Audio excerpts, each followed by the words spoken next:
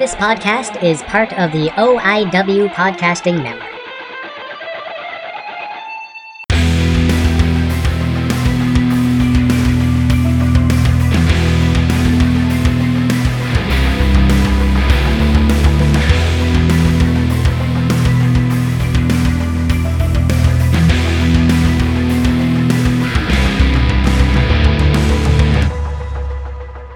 Hey guys, and welcome back to Gilmy Talks. This is Gilmy again, of course. And this episode, my guest is Brian White. He's a city councilor and a county councilor for Sarnia, Lambton, and honestly a whole lot more. He's he's still a musician. He was a documentary filmmaker before getting into politics, and he is also a wrestler. And just started training in his early 40s, and that is just very, very cool. And then how often does a podcaster get to sit down with a politician and talk wrestling and DDPY and a lot of similarities we have, and it was a great chat. I'm so happy I got to reach out to Brian and get to know the guy a little bit better. And I just want to say to Brian, thank you for coming on the show, being so open and honest, and it was an amazing interview, and we could have probably talked for another couple hours, but that's what part 2's for. if there is one down the road, I have no idea. As you guys know, I kind of do this podcast by the seat of my pants a lot of times, and sometimes I plan out months and then life happens. And I just want to say thank you for everybody who listens. Without you guys listening and downloading and sharing and talking about the show, there's no show. It's just me screaming into the darkness. And sometimes I don't think I appreciate all my listeners enough, because you know what? You guys are fucking awesome, because you continue to listen to my show, kind of support me through it. And whoever's actually buying the merch out there, thank you very, very much. I appreciate that.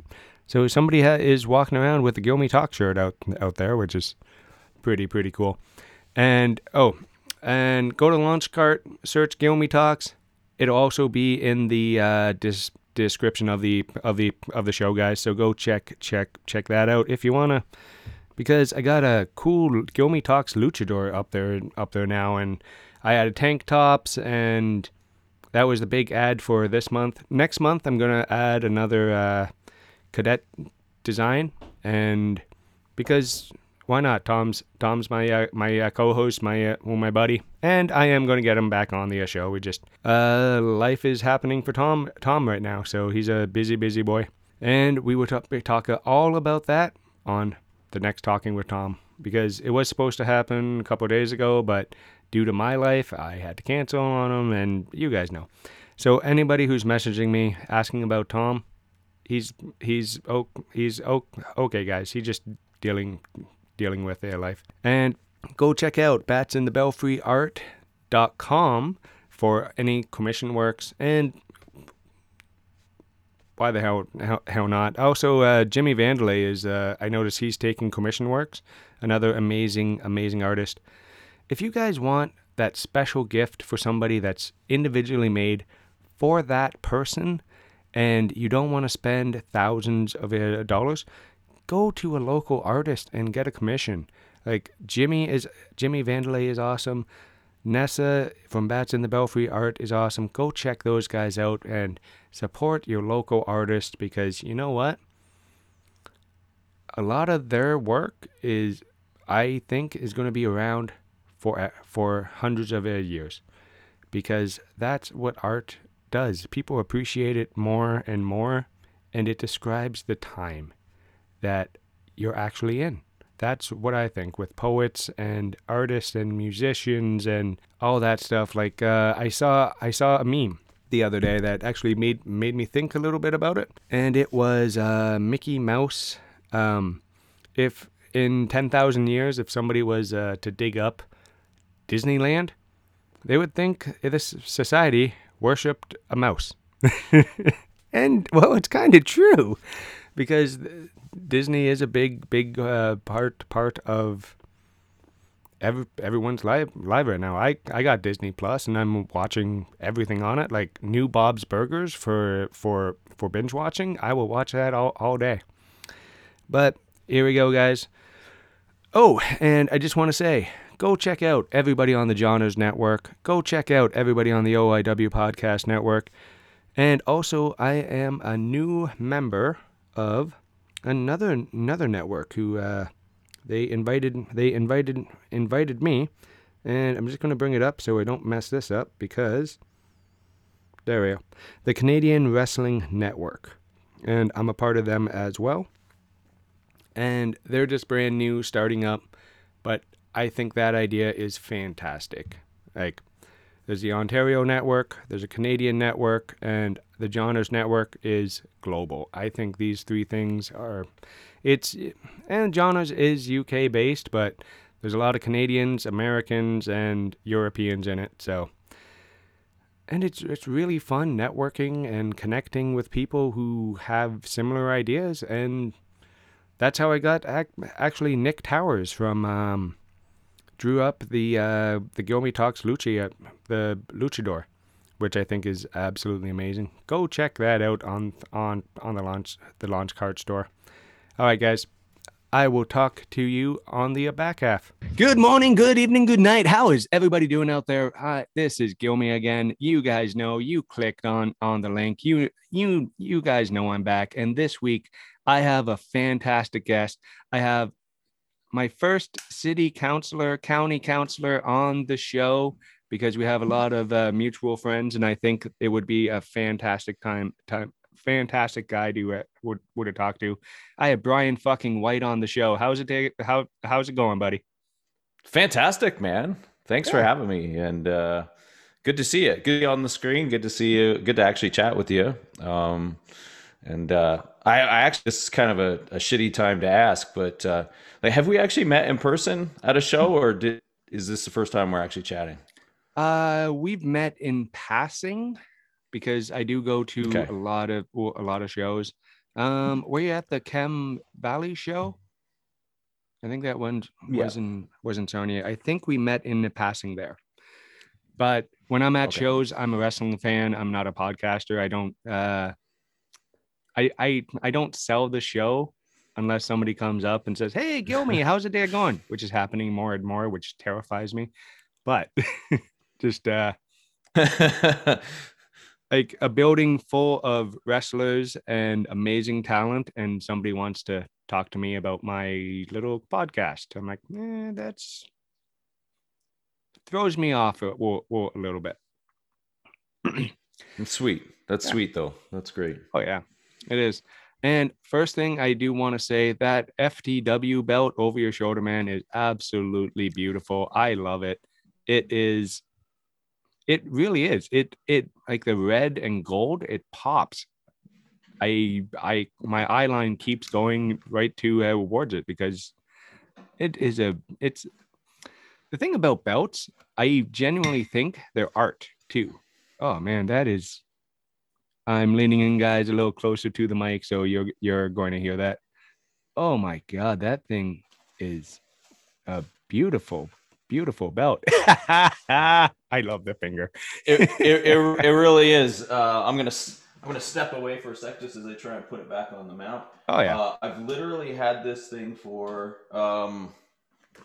19 hours. So where I'm sitting right now is.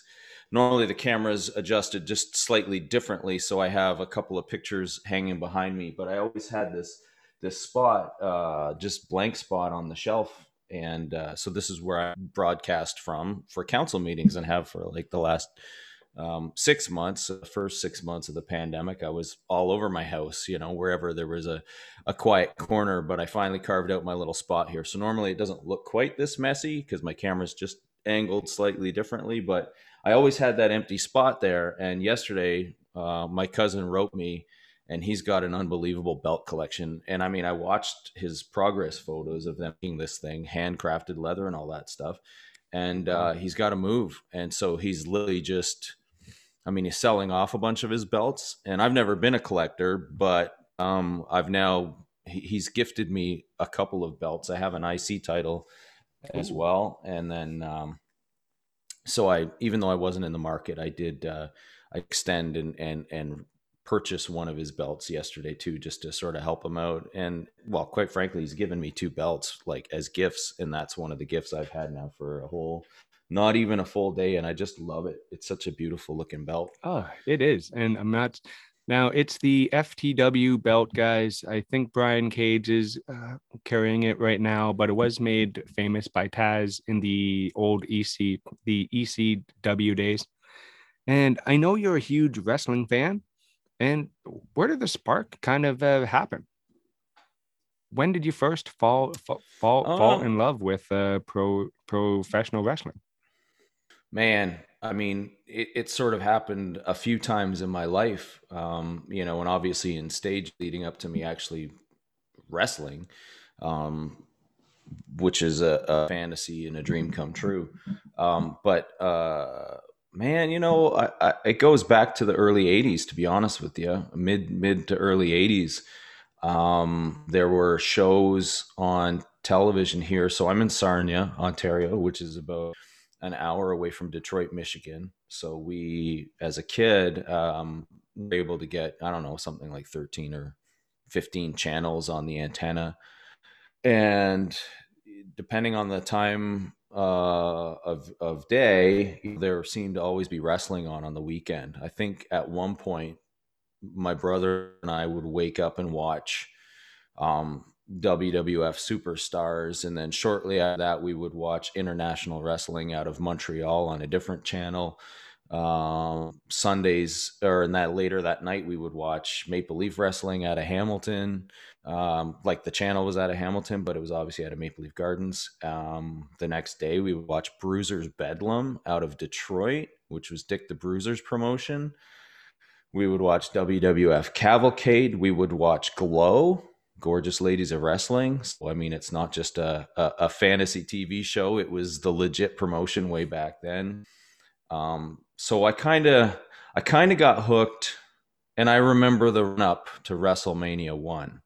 So that just puts it into context for you. I mean, I remember the footage of Mr. T jumping over the cage and like the barricade and from the audience and saving Hulk Hogan from an attack.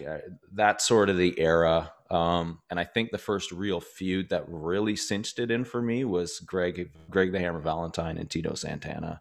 Ooh. Was watching their feud, watching that title back and forth between them, watching Greg smash the green Intercontinental belt and thinking, what is he doing? He's smashing a belt. And then them presenting Tito with what, you know, probably the most classic and recognizable Intercontinental title with the black strap.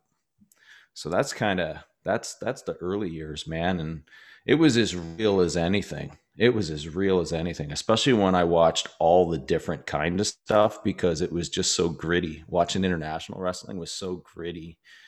That was, you know, Bravo was the champion at the time with his red leather strap before he went to WWF. Rick Martel would dip in and out of there. Tom Zink was in and out of there, you know, before he went to WWF, and most people don't even remember who he was. But yeah, it was. And the Rougeau brothers were the tag champions before they went. You know, this was before their WWF days as well. So, I mean, I just fell in love with that stuff, and it was gritty and just so real. The crowds were on fire all the time, and the wrestling was, I don't know what people would call just pure, I guess. Just it felt real. Yeah, it was fantastic. It was a lot. It was a lot more brawling, a lot more selling back then. One of the things I personally enjoy watching, I love watching hardcore wrestling, not deathmatch per se, but the hardcore stuff where somebody hits somebody with a stop sign or somebody. That is my favorite right now. Grew up I think my spark was the build up to WrestleMania 3 with Hulk and Andre. That's when I first started. And then when Andre ripped the Unreal. cross off Hogan, that's when I was all in, all in at that moment. And I tried and tried and Unreal. I begged my parents to take us to WrestleMania 3. And I okay, I know now I didn't grow up with a lot of money. I I Hmm. we did not. I grew up, parents were scraping by, and then my parents moved cities. My dad got a better job. Situation got better. So he started taking us out more, and I got to see, what was it? Favorite live match from that era was probably the this was when Ultimate Warrior and Andre were feuding, but probably my favorite match I've ever seen back then was Jim the Anvil Neidhart versus the Big Boss Man, because it looked Ooh, real to me. It didn't. There were just two no. hosses just Yep. clubbing it out, right? And I swear to this day that Jim the Anvil Neidhart lost a tooth when Big Boss Man just slugged him in the face, and he spat in the air, went 20 feet up, and I'm like, now I'm thinking, ew, that's gross. But back then, I mean, just like it looked like he was just destroying him, and the big comeback, and yeah, Neidhart beat the Boss Man that night, and now that I know a little bit more about the backstage and how things work, and it's they barely took a bump. They just went at each other, were slugging at each other. And my dad tells me to this day, oh, the match was only like 5 minutes long, but in a 5 minute match, I still remember it like 30 some odd years later. It left a mark. And that's one of the reasons I love Hmm. professional wrestling. It just I can remember moments, right? Just Yeah, that's what it is for me too. It's about moments and those feelings. I remember being so completely enchanted with wrestling magazines too, because there was this whole other world of wrestling that I never got exposure to on TV, but I would see them on the magazine rack. So I would, quietly sit in a variety store and flip through the magazines and see bloody pictures of these guys I'd never ever got a chance to see on TV, like Ric Flair or mm-hmm. Outlaw Ron Bass and some of these other dudes that just seemed just so big and badass. And then every once in a while, somebody would show up in WWF, and I would just lose my shit. Like when Ronnie Garvin showed up, I just lost it. I'm like, oh my god, that's Ronnie Garvin. He's that guy that fought Ric Flair in the steel cage in Detroit, and oh, it was just such Oh a yeah. great time because the mythology of it was so cemented in me and a lot of wrestling fans because of all of the different media. But at the same time, like you said, it's like now that you know more about backstage and stuff, back then it was just so inaccessible that the magic was still so very real. I hate that little clip where you get and you think the guy's just pausing for that half second, and then internet being what it is, just freezes for that like half a second, and it's like, oh, is he still there? Damn it! Moving the mouse around, going, oh, okay, Yeah. he's good. Or well, a buddy of mine will do this every so often when we're talking. He just stops, and it pisses me off Yeah. because he thinks he's funny, and I love the dude, but next time I get a chance to see him, I'm punching the guy because he keeps doing this.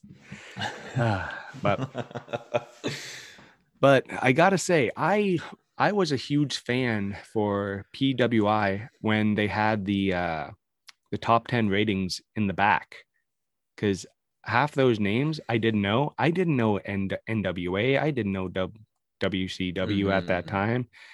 I didn't know Jim Crockett or promotions or any of these things they were talking about.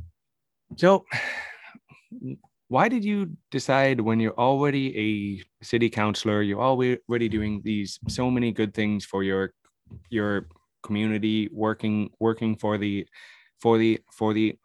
people, and why did you decide to start wrestling training? That this story kind of intrigues me, because you didn't really start out as a young buck, did you?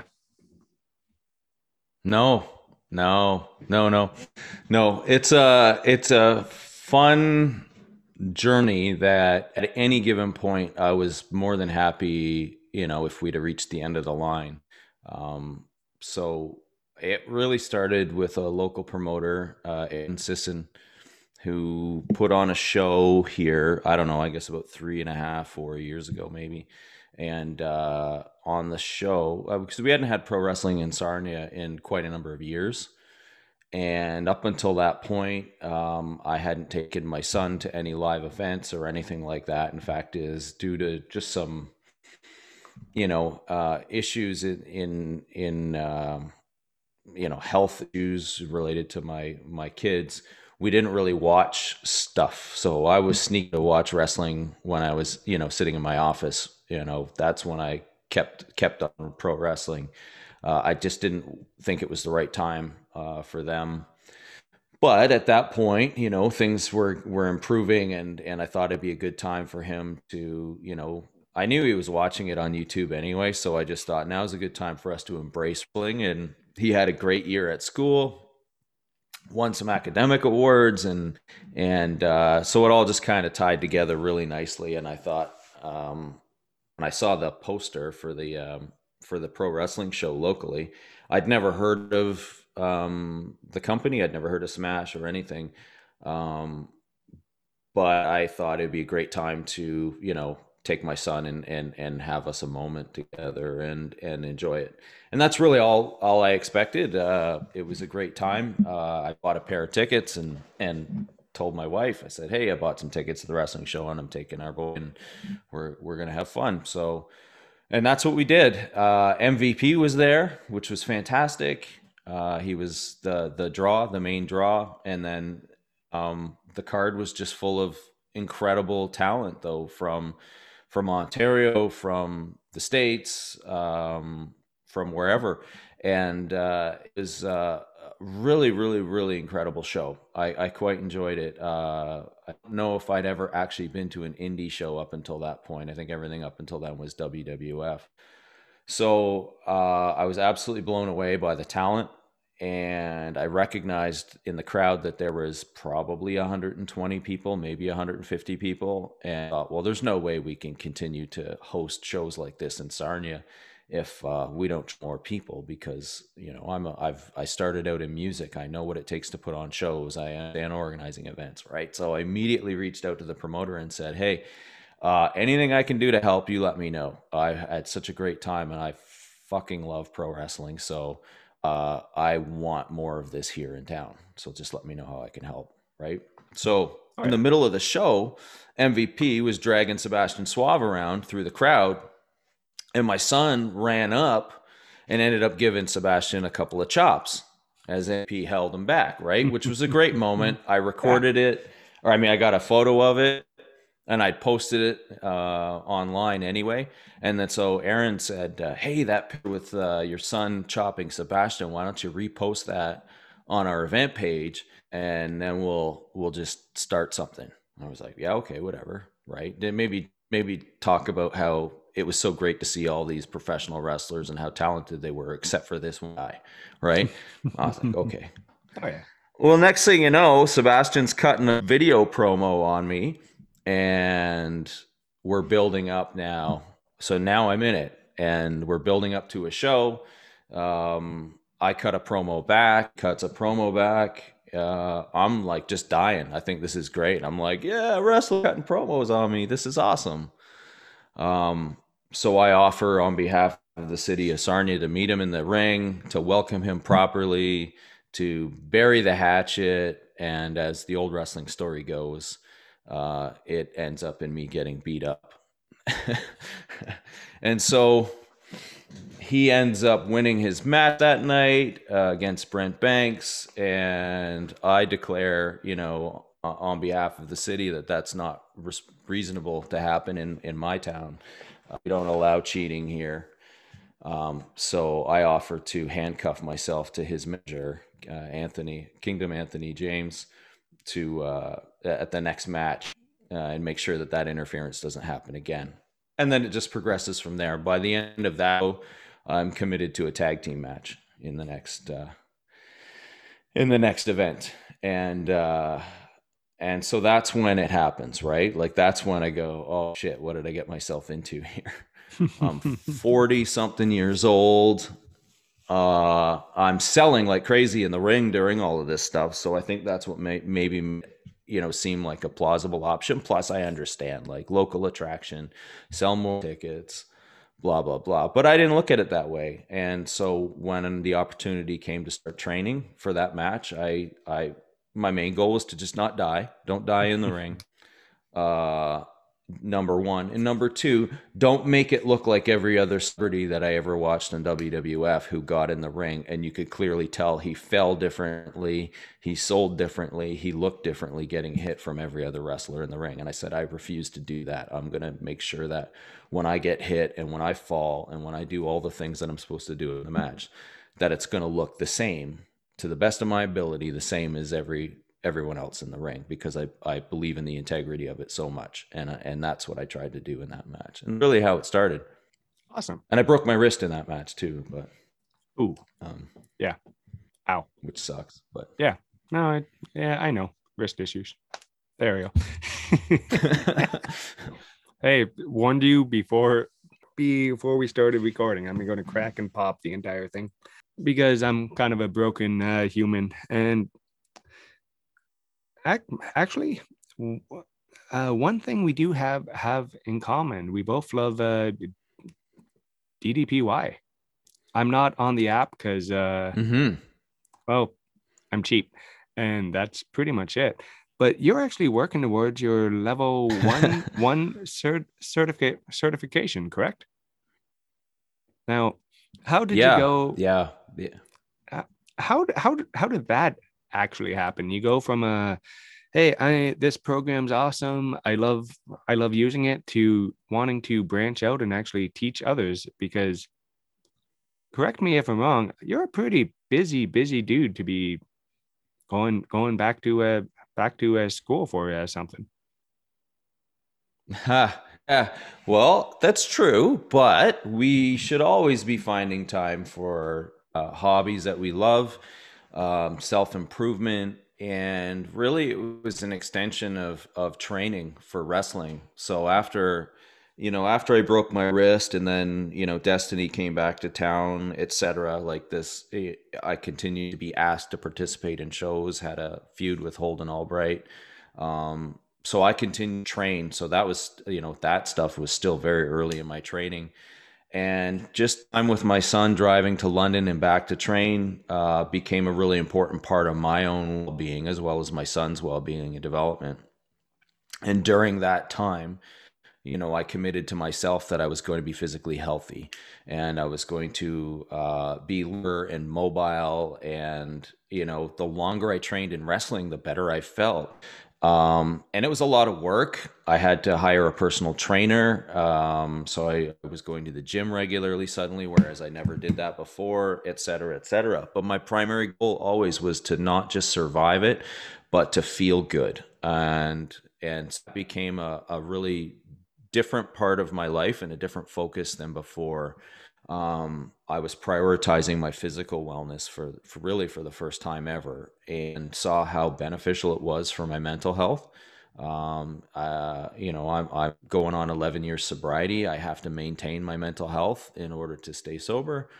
I see how well it helped my son. And so these experiences and motivations really just led me on what was a natural path. During wrestling training in London, we were getting once a week live in-person instruction from Sarah Fortune, who was Canada's first level 2 DDPY instructor. And I just fell in love with it. And so when the world shut down, last March, a year ago, um, I was panicking because suddenly I lost training at the wrestling dojo 3 night a week. When I could make it. I mean, yeah, I had lots of nights I couldn't make it because I have commitments and I'm busy, but I really prioritized it. And suddenly I didn't have the gym, I didn't have the dojo, I didn't have that aggression, that outlet that was good for mental health. My wife was going off to a facility herself for an eating disorder for 3 months, 4 months, we thought at the time. So suddenly I'm starting a pandemic in an elected official's position where everybody is panicked, everybody is scared. I don't have my wife around, I don't have my physical outlet. I'm worried that my kids might fall off the mental health train that they were on, which they're doing well. Um, my daughter has a number of suicide attempts and things like that. So it was really the thing that I dove into, and I did it 100%. Again, like everything I do, and I jumped into DDPY because it was the only thing I could do from home that made sense. And almost immediately, I felt the changes in my own body. I've had herniated discs, I've had surgeries, I've had all kinds of health issues over the years. And suddenly I was like waking up without pain and not needing ibuprofen, and I could bend over in different ways, and I could squat down, like knee surgeries and things I thought that were gonna, cause me to be a cripple when I was an old. Um, I was being able to do things I never thought I could do physically, and the effect it had on my mental health was just incredible. And I mean, I was driven to politics not because I love power or money, because sure as hell know that working on city council doesn't pay a ton. So it's about that. It's about trying to be beneficial to people and helpful. And that's what sobriety is for me as well. And to me, it was just a natural journey. And when I saw how well DDPY worked for me, and the more people I met in the DDP yoga community, um, the more I realized I have a great opportunity here in Sarnia to bring something nobody else is doing in the wellness community, and you know, teach people that I see struggling and people that I see suffering, and showing them a different path, and at the very least being an example. But you know, every goalpost moves every time I achieve it. So every time I read, and to me, the next logical step was to become a trainer and then see what I can do with that. Can I work sober community with that? Can I work in community centers and work with seniors? We'll see what happens. Oh yeah. But it was a logical next step. Yeah, and the war, and I love how this program started out as something to rebuild athletes, and it's basically can cure people. Like myself, I was three. Mm-hmm. I think I mentioned this, but I was about 300 pounds, and when I had my first child, and I ran, and he took off on a park. We were just at a park playing, and little kid being a little kid, he just decides, hey, I'm going to run this way. And so dad starts chasing him, and he's getting farther and farther away from me. I can't keep up, and I'm physically going as hard as I can, running. I'm out of, and he would have made it to that road if he didn't stop. He stopped on his own. He turned around. I got Mm-hmm. I got extremely lucky that day. And ever since that day, I've been eating better. I've been putting in the time, putting in the reps. Everyone mentioned about my positivity and my how I'm a positive guy. These guys didn't know me years and years ago when I was before DDPY. I was an angry dude, like, and I never want to be that guy again. I had my own mental health issues that did not deal with right, and and the program just basically changed my entire life. And I'm not the guy going like, "Hey, look at me. This is." If somebody asks, I'm going to tell them exactly what's going on and how this program can basically change everything. And it wasn't meant to. It was just at the very beginning, it was meant to just help athletes repair their bodies. And this thing has gone Mm-hmm. way beyond that. Oh, and Sarah is awesome. Anybody listening to this, go follow her on Facebook. If you want to get motivated to push yourself better, follow that girl, because just some of the things that she does and says just pushes the right buttons for me to want to put in that extra 2 minutes. Just, hey, I did this. Now I'm gonna try this one move that I can never there, because here, I'll show you for the video people when I eventually post this. This DVD, I've never actually opened it. I've had it for years and years. I've been doing this program. I'm not here yet. Some people are, but I am okay sticking to my wake up every morning, do a fat burner, energy, stand up, any of those basic programs, because if I'd rather stick to the basics than move on to the harder stuff, because for me because if I try to go to the harder stuff, I know it'll be a discouragement, and I know myself well enough. I'm not going to do it again for another week if I fail. And everyone's like, "Oh, Right. you got to push yourself." I'd rather, for myself, I'd rather make sure I'm doing the stuff that I like and enjoy than push myself too hard and try.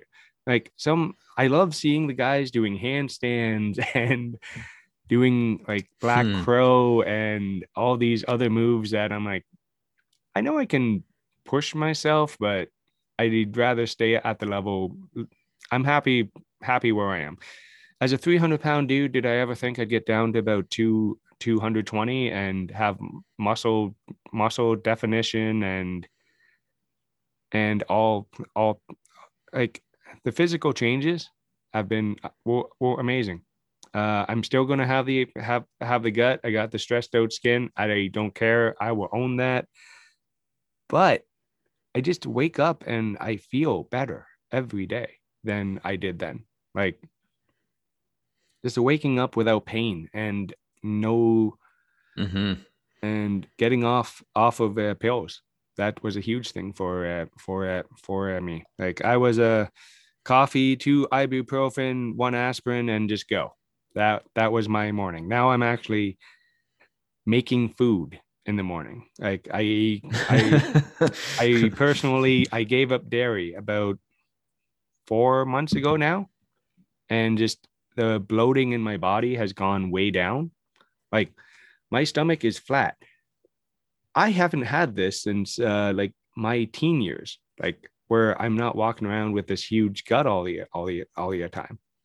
But once again, Congratulations, and that's awesome. and there's guys on the page who are like 500 pounds, and they're motivating me to get up and push myself a little bit harder. Like one guy who I love seeing, Nathan Munsell. I love watching that guy, because he just gets up, he's doing his absolute best every single day, and he doesn't hide his stuff, the mental health issues. He doesn't hide this, and I'm like, if he can do it, I can, because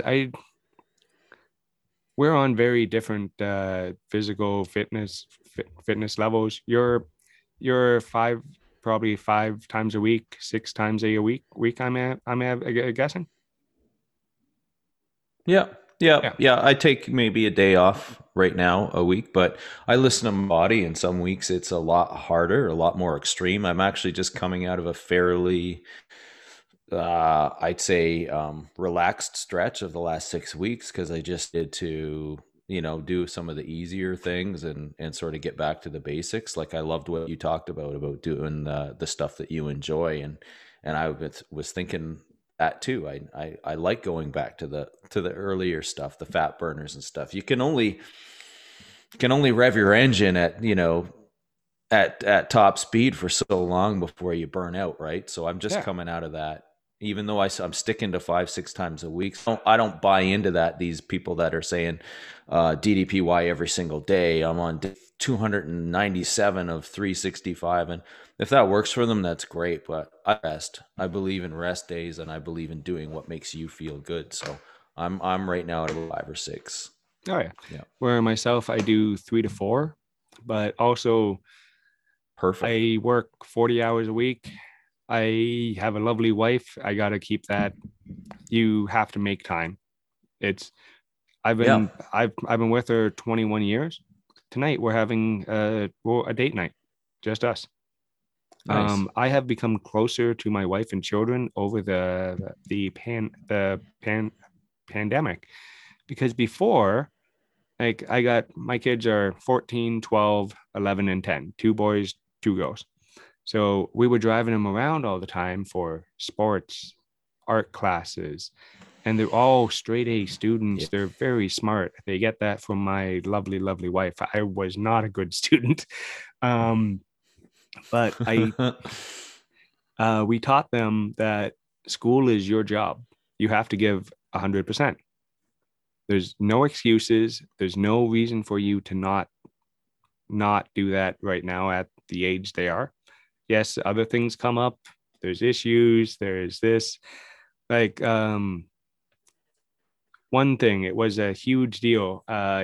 Yesterday, my little girl had picked out a new pair of glasses, and she felt rushed. She does have, all my children have some kind of anxiety issues from their different levels. So when they're being rushed or pushed to do something, they'll just do it and not mention anything. But I'm so proud of her because she came to us that night and said, "Hey, this is what happened. I didn't like it. I messed up. I don't like the glasses I got. I just got them because the salesperson seemed very, very pushy." And we're like, "Okay, I will call. We'll cancel the order right now. We'll go again tomorrow, 3 of us after a school. No rush, no problems. Anybody gets on your case, that'll tell them to back off." And she didn't want dad's help. She wanted mom's help. So they took their time, went through everything. Oh my God, I was there for like 2.5 hours, but she got it done. She came to us. She said, "Hey, I want to fix this." And for her, that's a huge win. And people don't, huge, yeah, people don't understand that kids are very different than adults. And for them talking to an adult and saying, "Hey, I have a problem," that is a huge thing. And like, one thing I do with kids, I go on my knee because I'm 6'2". I know I'm a big dude. I can be intimidating. Honestly, I'm a big teddy bear, nicest guy on the planet. But you see me, I'm wearing my camo mask. I got my hoodie up, the backwards hat, the shades on. I get it. I can be a little intimidating. But when a little kid comes up and says, "Hi," I will get down on the one knee, take the glasses off, make sure the kid knows they have 100% of my attention. And I don't think a lot of people kind of understand that kids work a little differently than adults. Some people are like, "Oh, I just treat them the same." I'm like, well, that doesn't work. Wow. Yeah. And especially in today's world, where our kids are so used to communicating non-verbally, through text, screen, etc. Right? That power differential between an adult and themselves in a face-to-face situation is so extreme, so much different than it was when I was a kid, when you were a kid. Oh yeah. And I think you've got, it's nice to hear you talk about that and that understanding. Once you build that relationship, obviously you can, stay stay upright and, like with my son, and shit talk him a little bit and all that good stuff. But he's got to know Oh you're yeah. safe for, right? Oh yeah. And But you got to understand that they're always learning and they're always listening, right? Because am I ever going to say I'm a perfect parent? No. Like, give an example of this this morning over trying, like, my morning routine. I wake up, as soon as I'm up, I'm walking the dog, because if you talk to me before coffee, I'm not a happy a fellow. I am not a morning person. I just get myself out of the house for 20 minutes, half hour, and do my regular wake up routine, and then I come back, I'm happier, unless my dog's being stupid. Um uh we got a husky rescue. We had no idea what kind of dog huskies were. hmm. She was just cute. That's about it. And which is another good thing, because it gets me walking a half hour first thing every a day. But yeah, it's So a good. good. So good for you. Oh yeah, getting out. And because before the dog, that's something I never did, right? I never walked around the neighborhood. I never um like I tried taking the family on a walk once, years and years ago. Oh, that was the worst thing ever. Because I seen it on just around the neighborhood. Everyone's like, "Why are we doing this? We know what everything is around here." Oh, so we can just get out and talk, and everyone's in a mood. And then by halfway through, I'm like yelling at them, and because I'm a dad, I yell. It's sometimes that just happens. Yeah. And then about Yeah. 10, Yeah. 10, No. 10 minutes later, you're like, ah, damn it. Do the best you can in the moment.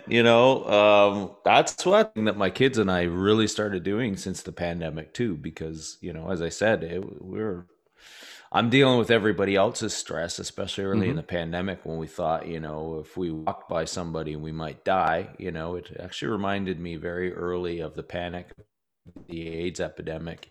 And I'm old enough to remember what that was like. Hmm. And then, of course, we learn as science improves and we see more examples and et cetera, right? But that early panic, I mean, that was scary for all of us. I had no answers for my kids. I had no answers for half my constituents that were writing me and calling me, and I fell in love again. And if you look at my Facebook page, like does all this guy ever do is walk? Yeah, I fell in love with it again. I mean, I walked when I was a kid all the time. I delivered papers from 6 years old to, have some spending money. And I I was walking 2 kilometers to school every day. I am one of those old guys that says that through all the winter weather and stuff. Because when we moved, I refused to change schools. So, well, fine, you can stay at that school, but you're walking every day. Fine, and I did. And I forgot about that, right? Because, like you talked about, we drive the kids to appointments and we did all the stuff that parents do. And then all of a sudden, you know, I everything shuts down, and what else do I have to do? Yep, some DDY. I'm stuck on my phone like 18 hours a day. I've got to be my kid's friend, with my wife gone in particular, the Hmm. full-time parent, the best friend, their counselor, their, educator, their, whatever, their entertainer. And so we ended up doing a lot of walking as well. And I cannot I cannot emphasize enough how important it is for people to just walk, just get out and walk. I had to start walking them separately, so I was getting double the pleasure, right? Because Hmm. thankfully I only have two. Not that four isn't a great blessing, but I Oh can't yeah. imagine you having to walk four separate times. But No, I was that. able to do it with the two kids. Yeah. Yeah. Uh, When with the six of us going on a walk or hike, there's always one that's a little grumpy. So yeah. now, Yeah. Yeah. now they're at the age I can leave the grumpy one at home. Okay, we're taking the dog out on a trail. Okay, why? Okay, you're not coming. Just um because I live in London and it has a awesome trail one thing about the city I love, it has an awesome trail city setting. You can literally walk from every corner of the city on trails. That's and That's amazing. oh yeah, and there's a couple different, but you have to know where they are. There's maps. You have to do a little bit of research, and it's all on online, connected to one of the city websites, which is really really fun. But I think a lot of people just don't get out and walk. But through the pandemic, I think a lot of people's attitudes have genuinely changed about just going out and hanging out and walking and enjoying. Like, I've never had used Zoom before the pandemic. I used Facebook Messenger, or I was texting, or I would send little videos to people. I would never make time to talk to friends, or just I'd be like, hey, this meme's funny. Send that. I was that guy for years because it Yeah. was so freaking busy, and kind of a blessing. And like, don't get me wrong, I'm not taking the pandemic lightly in any way, shape, or form. My wife has a degree in she has an honors degree in biological science. So she explains to my dumbass what's actually going on all the time in because you see 17 things on the news, and then she's just like, okay, this is what's actually going on with this. This is what's actually happening, and she's explaining it to a lot of people. And then there's the anti-science crowd, and I loved how one guy basically described to a T, why don't we do this? And he described the scientific method, and I'm like, how have you never heard of this? You went to school. How did you never hear of how the scientific method works? I'm just like, oh, then I do a little bit of scrolling. Oh, he was homeschooled. That explains a lot. Okay. Not saying anything bad about homeschool, because people can, people can't. It's one of those things. But I'm not a big fan of the anti-science people, because in the 90s we cloned a sheep. Now we have people we have to convince the earth is not flat. It just I know. I know. It's and been a hard and it's been a as a really hard, yeah. it's been a hard couple of it's been a hard year watching people, and I try to reserve judgment. I see dangerous things being shared. I do try to once in a while intervene if I know a person. But after a while I realized even close family, there's so many articles now written, and so much psychological research now done on what's actually happening to a lot of folks out there, and it kind of sucks. I feel like some people are stuck in a hole, Mm-hmm. and it's only getting deeper and deeper and deeper. So I only pray to the end for the end of the pandemic, or whatever you call it. I'm pleading with science and the creator to get us to that point sooner than later, so we can salvage some of our close relationships. Because man, the gaps, the craters between people right now they're just so enormous. And I mean, it used to be kind of fun to watch people's lack of information or lack of knowledge of basic science, but now it's just shockingly scary Yeah, how just entrenched people are. like, and then the social media things, just letting people spread nonsense, and then not taking their accounts down, or um that's my biggest issue with social media. I'm like, so okay, I know we talked previously not to discuss politics, but when Donald Trump incited a riot, I don't care what people say, he did. In my personal Mm-hmm. opinion, he incited a riot for people to take Capitol Hill, and Yep. it took that for Twitter to ban his account after years of him Yeah. just hate speech and talking negatively about not just individuals, or not just like entire countries and entire groups of their people. And I'm like, where my personal opinion on racism and that stuff, there is so many other reasons to dislike people if you get to know them, and just like, hey, this guy's a dick, not because of his skin color, race, creed, or anything. No, this guy's just kind of an ass. Like, all you gotta, and that may have came off really wrong, but it just, I don't, I don't know, maybe growing up in the 90s, which was very much in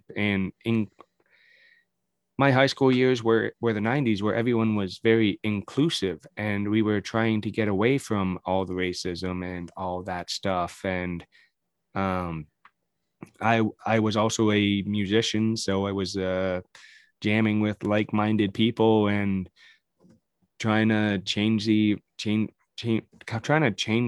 world in our own little pocket. And I think the separation now compared to then is so much wider, and I have no idea how that particularly happened. Maybe it's because of show, social media, and people just screaming from the kind of screaming from the rooftops, to being like, hey, I hate this. Okay, why don't you promote what you love instead of saying, oh, I dislike this? That just Yeah. very much me idea. I'm like, why would I interact with somebody I have nothing in common with, no interest in learning what this guy has to share? But The problem with that, though, is that we then create for ourselves a vacuum yeah, of only hearing the things that we're comfortable hearing, right? And that's, yeah. I think, one of the greatest dangers of open mic of social media, which I call open mic night for the idiots. It's or I liken it to, you're a musician, and as a musician myself, early days of going to karaoke. I remember thinking, like, why do those folks think that they should be up there singing? I, can they not hear themselves? Wow. But everybody's welcome. And, that's innocuous. And I love that people can go up there and have a great time. And I'm 100% all about it. But it does cross the line when, it transitioned into this, hey, everybody's got a voice, and I'm 100% behind that too. But when it's allowed to propagate so much hate and divisiveness, and quite frankly, anti-science, that is legitimately dangerous to people. Or in this, you're okay. I know we weren't going to go that deep into it, but Trump is one of the biggest manipulators on the planet. Yeah. He knows who the people are that are following him. He knows how to play them, and they don't know that they're being played. And that's the biggest crime out of all of it, in my opinion, because they're simply being used and they don't even know it. He doesn't give two shits about those people. Yeah. He's simply manipulating them to his dirty work. And I think that that is one of the biggest crimes of social media, is that shit is to happen. Yeah. Going forward, I think social media is going to have more, I don't know if they're going to be restrictions or this or that, but who knows? I'm just, as a fly on the wall, I'm very curious to see what happens next, because one guy having a huge following, yes, he was the president, but say somebody else gets a huge, these guys put another guy on the top, and they start listening to him. And you're right, I just genuinely feel bad for the people that got used, because they don't know better. Yeah. That's it. Okay. Well, and we should never be put in a situation where we have to have one or the other too, because then, unfortunately, for a lot of people, it puts them in a compromising position where they're saying, let's say this president versus that president. Well, maybe they both fucking suck. Yeah. And I don't want to have to defend this other guy who just got in either, because he's already made shitty decisions. However, that's where that gap and that crater has put us, where we're both teetering on the edge of falling into the pit. And then we have to take a side. And I think that's the most unfortunate part. That's why I love municipal politics, because in fact, I don't have to take a side, one or the other. I think municipal politics is the purest form of politics and community engagement, and where we can actually work together. And I think it's a really good model that could see, wrestling promotions use that, so that instead of saying, I don't know, in Ontario, this company versus that company, or we see that AEW versus WWE. Well, AEW is smashing down all those barriers now, Mm-hmm. whether you like their product or not. Man, they're showing everybody that if you work together, you can create some pretty cool shit, and you can please an awful lot of people and make money. And I think that, to me, is really where that's a microcosm of what of something we could adapt into life in general, right? And Oh, yeah. that's why I love municipal politics. To me, it's exactly the same. I have far right wing people that vote for me that hate when I speak up about social issues, but they still vote for me as a municipal politician. I have far left people that get pissed off because I'm not hard enough on certain social issues, because I believe that I have to find the compromise, or we're just going to lose it entirely. But that, to me, is the great gift of municipal politics. And I'm kind of curious what the conversation with your lovely wife was when you decided, you know what, I think I'm going to run for office. Yeah, it was I don't know if she was so much surprised. She should have been, because I was only 4 months sober at the time, and I was going through a lot of growth and a lot of self-discovery the first time I ran. But I'm one things that we didn't touch on at all, and that's fine, is that I'm a documentary filmmaker. In my previous world, I met some pretty incredible people that changed the world, in not only in their little circles, but like I worked on a film about a guy who desegregated Bermuda. Wow. And went on and ran with Malcolm X, and he set up something African Methodist Episcopal churches, and so and then on and on. I worked with Mike Stevens, who basically gave up his the first time I shot with him was in the Grand Ole Opry, and the next thing you know, we're in Nunavut. We're in remote flying community in northern Canada, where kids are sniffing gas. So I had a lot of exposure to some amazing people who taught me an awful lot about advocacy and about the world and about justice. And I used to joke with her, I'll never move back to Sarnia, because we moved away, unless I move back and become mayor. And I remember that conversation. I kind of said to her, I was looking at there was a newspaper article that had the deadlines for registering for nominations, and I was sitting in the living room, and I said, remember how I used to say I'd never come back to Sarnia unless I was running for mayor? She just looked at me. She went, oh no, please no. I was like, I'm thinking council. I'm thinking council. And she's like, oh no, are you sure you want to do that? I said, I can't just sit around and not use this gift of a second life that I've been given. I know I was only 4 months sober at the time, but I really felt like I would never drink again, and very committed to that.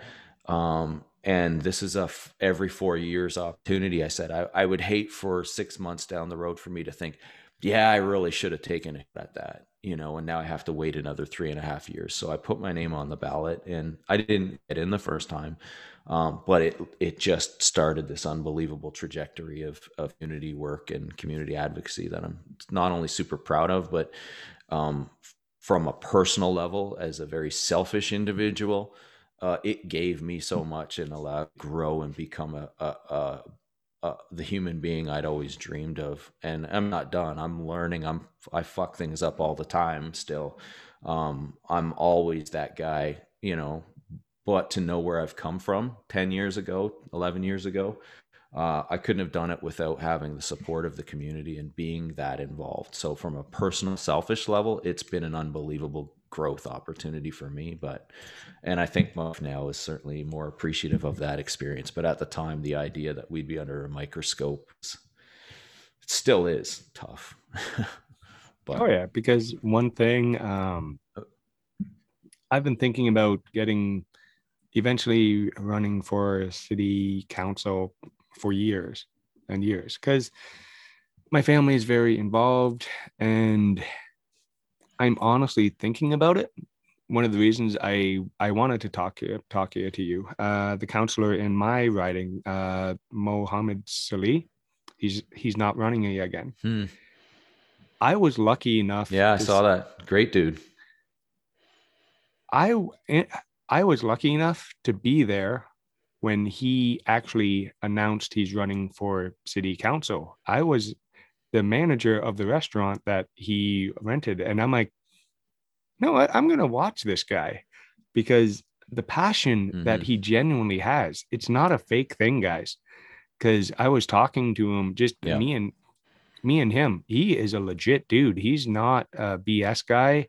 He's not a quote unquote politician. Because if he says he's going to do something, he does it.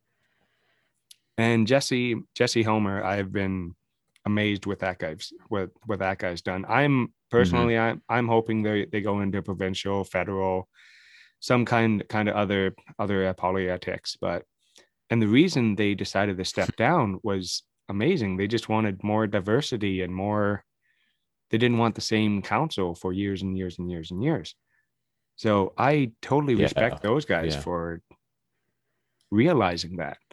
And because I thought, okay, in about 20 years, Jesse Homer is going to be mayor of London, and Mo's going to be the deputy mayor.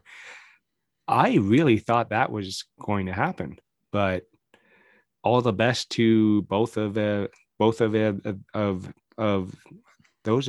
guys. But it also opens up a couple of seats in London. So, and once again, I'm just thinking about it, guys. That's all it is right now. It just because I got you got time, right? You got almost you got a year and a half to put that into perspective before you put your name on the ballot. Oh yeah, it just because I never wanted to run against Mo. I respect him way too much, and he's one of the few counselors. He takes a jog through our community once a week, and he lives in the riding. Like, I don't know if a lot of politicians do that or not, but I run into him about once a month when he's jogging or doing this or doing that, and just like, hey, how's the day going? Good. I got to keep going. Got to keep heart rate up. And I'm like, all right, Mo, see you, buddy. But if I'm ever walking with the kids, he stops. And, hey, guys, how's it going? Yeah. Pre-pandemic, he would always give them like a high five or something. Hey, guys, you going to school? Da, da, da. Always a positive quote. Always something. Because he takes He's a super nice guy. I got funny. I've been watching Mo since he started because he ran for the NDP nomination. I'll say about 7-8 years ago, and he was running for the NDP nomination against a friend of mine who'd been the previous NDP candidate provincially. A guy who happens to share my birthday, and we met each other at candidate school when I ran for the NDP. And so when this guy was running for the next nomination, I thought, well, it's automatic. Like, you should just, why would anyone in the party run against somebody who's, already built a name for themselves, deserves a second chance? And then this guy, I started to learn who this Mo guy was, and I started to pay attention to him. And I really, respect him because, he, as you say, he's a very down-to-earth guy. He's a great example of what a city councilor could and should be, in my opinion. So yeah, when he first got elected, I did too, same year, and Jesse did, and I went all on my own actually to London because talking about being there forever. We have a mayor here who's been in office for 30 something years. And I thought, well, I want to go learn how somebody else does things. So I went to watch a London City Council meeting and just sit up in the gallery and just watch them do business innocuously. And then like partway through the meeting, I checked my Twitter and Mo sent me a message and said, "Is that you up there?" And I was like, "Oh yeah, it's me." Right. Like he's like looking at me from up from down below, and I'm up there. And then he just kind of gives me a little wink and a nod. He's like, and so then he like writes a little note, and I saw him pass a note there, and then the mayor looks up, and I was like, "What the hell is that?" And so then the mayor announced my attendance as a special guest and as a counselor from Sarnia. And I just thought that was the most, and then Mo sent me a message and said, "Well, why don't you join us for dinner after?" And I just thought, well, that's just a super gracious dude. I was just there to spy, and to learn. And they were all new too, right? So, I mean, I just wanted to see procedural things, not necessarily what the experience in the bank looked like. It was more of a, let's just what they do in London procedurally differently and stuff. And yeah, we went up, we had a great time, great conversations. I went a year later again, and then we got to chat, at conferences and stuff like that. And you've got some great people in London to model yourself after. And that, to me, like, if you really want to do it, like, do that. Be that person. And that's what's so awesome about city councils, is you can just be yourself. I wasn't a professional wrestler the first time I ran. I wondered what it would do to my constituency and my quote unquote public image by getting involved in it. But by the time I ran the second time and got reelected, like 90% of the time I run into people in the grocery store in the park, they just want to talk wrestling and not politics.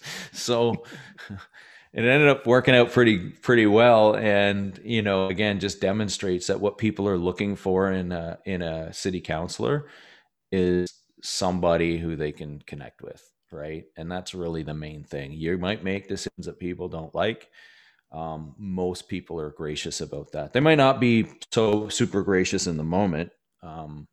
But I tend to find that maybe after a week or a month, that conversation's long history, and you're talking about the issues of the day or wrestling, which is cool. Awesome.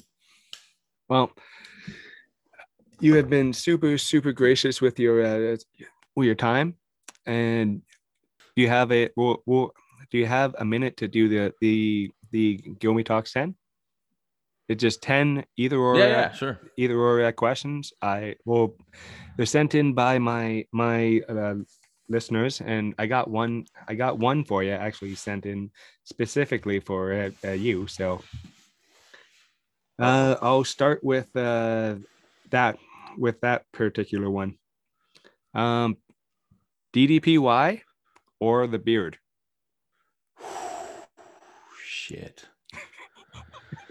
DDPY. Well, I like that call. That's tough. Hey, the beard always grows back. Online shopper. I will grow big giant ass sunburns if I have to, as long as I can stick with DDPY. Shout out to Chops. All right.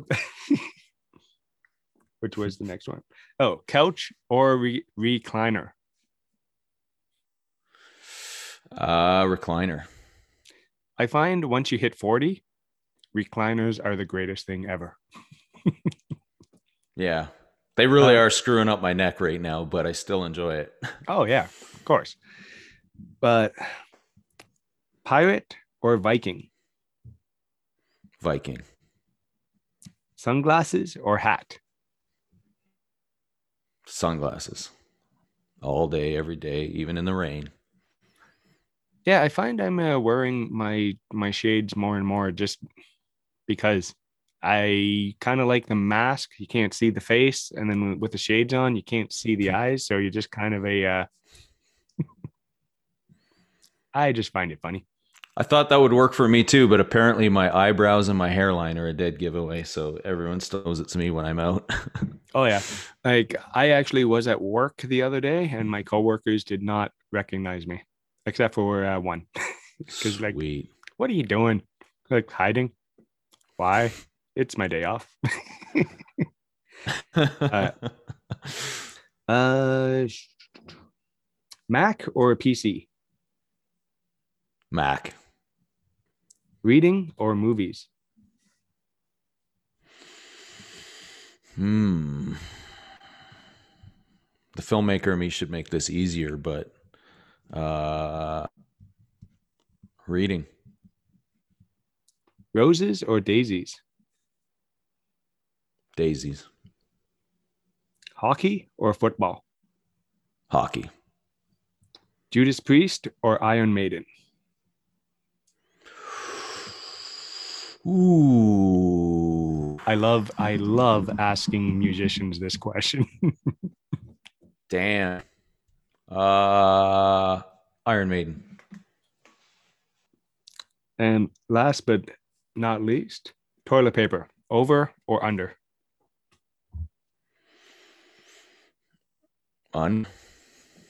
Unpopular opinion. Yeah. Oh, some people go on entire rants on this. Some people don't. It just, I love how sometimes people are just like, I don't fucking care. It's just there. It's good. Yeah, I know. Then, yeah, I know. But try having a cat that wants to spin it. If it's under, it's not going anywhere. Oh, well, exactly. See, that's a good answer for under. And if people want to follow you on social media, where can they find you? All right. Facebook is Brian White for Sarnia Lambton. That's my political page. Otherwise, you can add me as a friend at It's Brian White. Twitter and Instagram is White519. So at Brian White 519. No Pierce. Brian. Spelt the right way, not with that Y like those fake ass Brians. Oh yeah.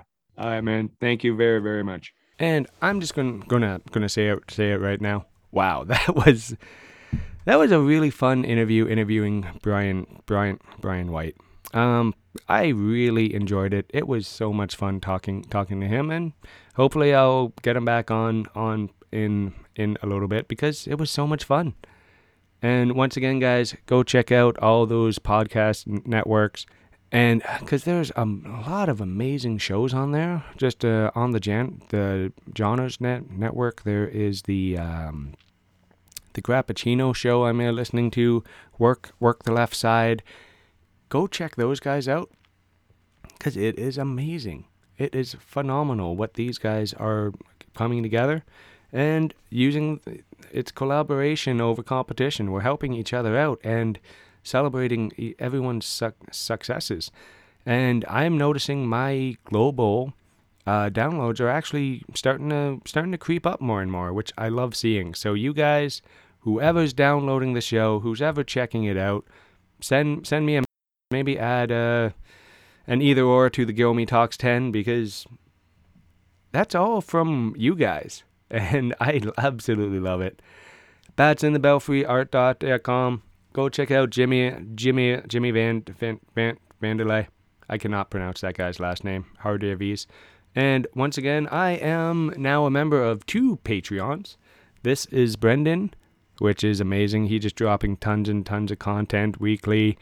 Patreon only, exclusive podcasts, video chats, Zooms, watch-alongs. It is just so much fun to be a part of it.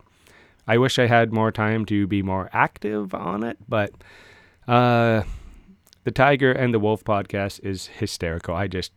I'm really digging that. And the ABC conversations with Brendan and Anthony and Brendan conversations, that's also really fun.